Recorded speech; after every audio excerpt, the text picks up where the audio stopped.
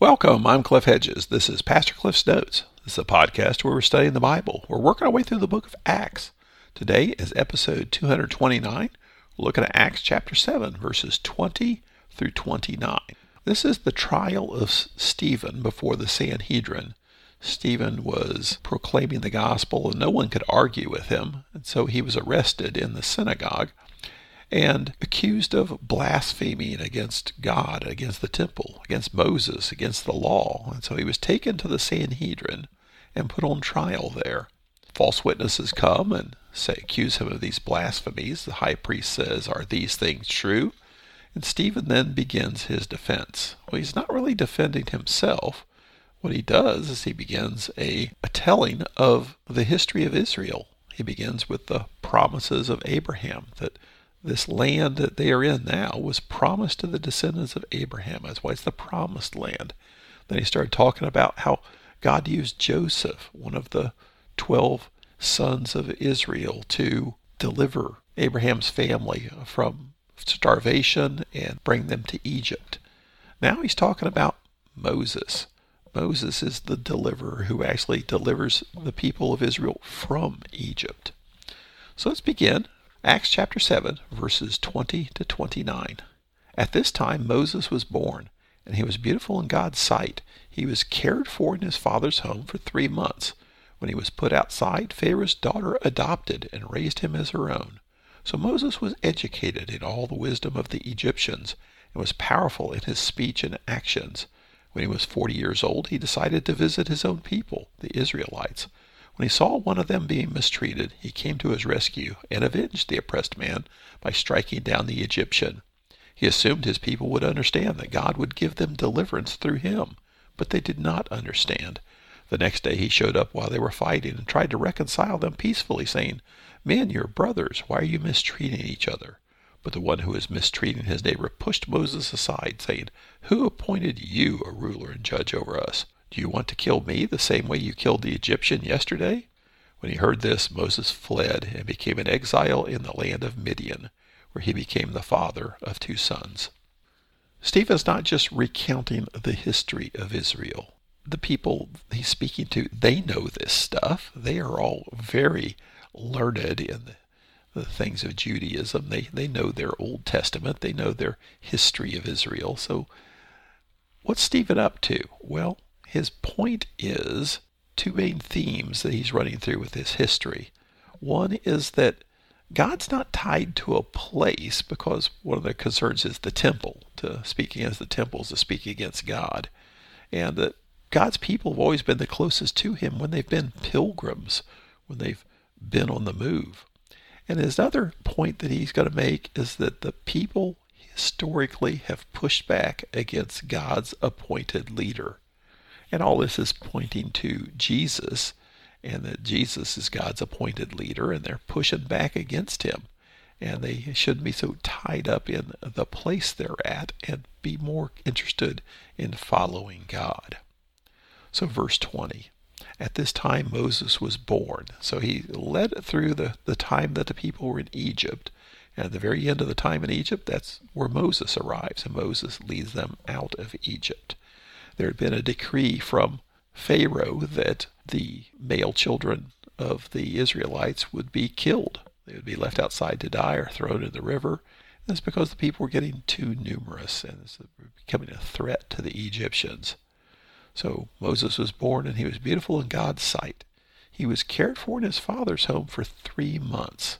That's how long they kept him at home. They hid him at home, but there came a point where they could no longer hide him, and so they took him to the river and put him in a basket. And so verse 21, when he was put outside, Pharaoh's daughter adopted and raised him as her own son. So Pharaoh's daughter was at the river and saw Moses in the basket, was attracted to him, and took him as her own. Moses' sister was standing nearby and said, "Hey, I know a Hebrew woman who will take care of this child for you." So Moses' sister took Moses back to mom, who then fed him and raised him until he was weaned, and then he was turned over to Pharaoh's daughter. And so she raised him as her own son. So Verse 22, Moses was educated in all the wisdom of the Egyptians and was powerful in his speech and actions. So Moses was raised as the child of Pharaoh's daughter. He was given the best. He was given the best education. One of the points here is that God used the wisdom of the Egyptians to prepare Moses to be the deliverer of the Hebrew people.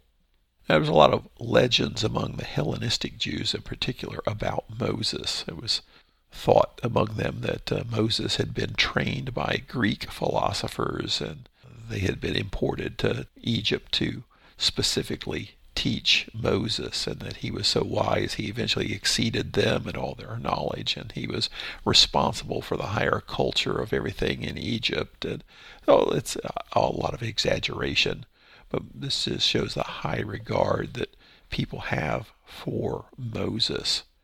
But also, you think about Moses, just an ordinary guy. Moses was raised as the grandchild of the king and was given the best training. Interesting, it says he was powerful in his speech and actions. When God calls Moses later in life to go speak to Pharaoh, Moses says, I'm not very good at speech. So how does that jive up with this? Well, we don't know. But according to Stephen, Moses was powerful in speech and actions. So verse 23, when he was 40 years old, he decided to visit his own people, the Israelites. When he saw one of them being mistreated, he came to his rescue and avenged the oppressed man by striking down the Egyptian. Now this is following the biblical narrative we see in Exodus, where Moses sees an Egyptian mistreating, beating one of the Hebrews. Moses steps in and strikes down the Egyptian and hides his body. Verse 25, he assumed his people would understand that God would give them deliverance through him, but they did not understand.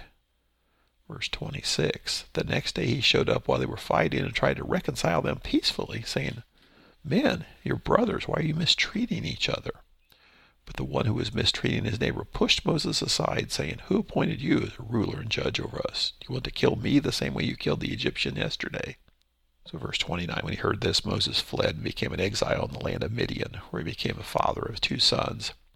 So Moses has a yearning for his native people, his fellow Hebrews. He goes to where they live, because Moses lives in the palace of Pharaoh, and he sees the mistreatment of the Hebrew man and strikes down the Egyptian, hides his body.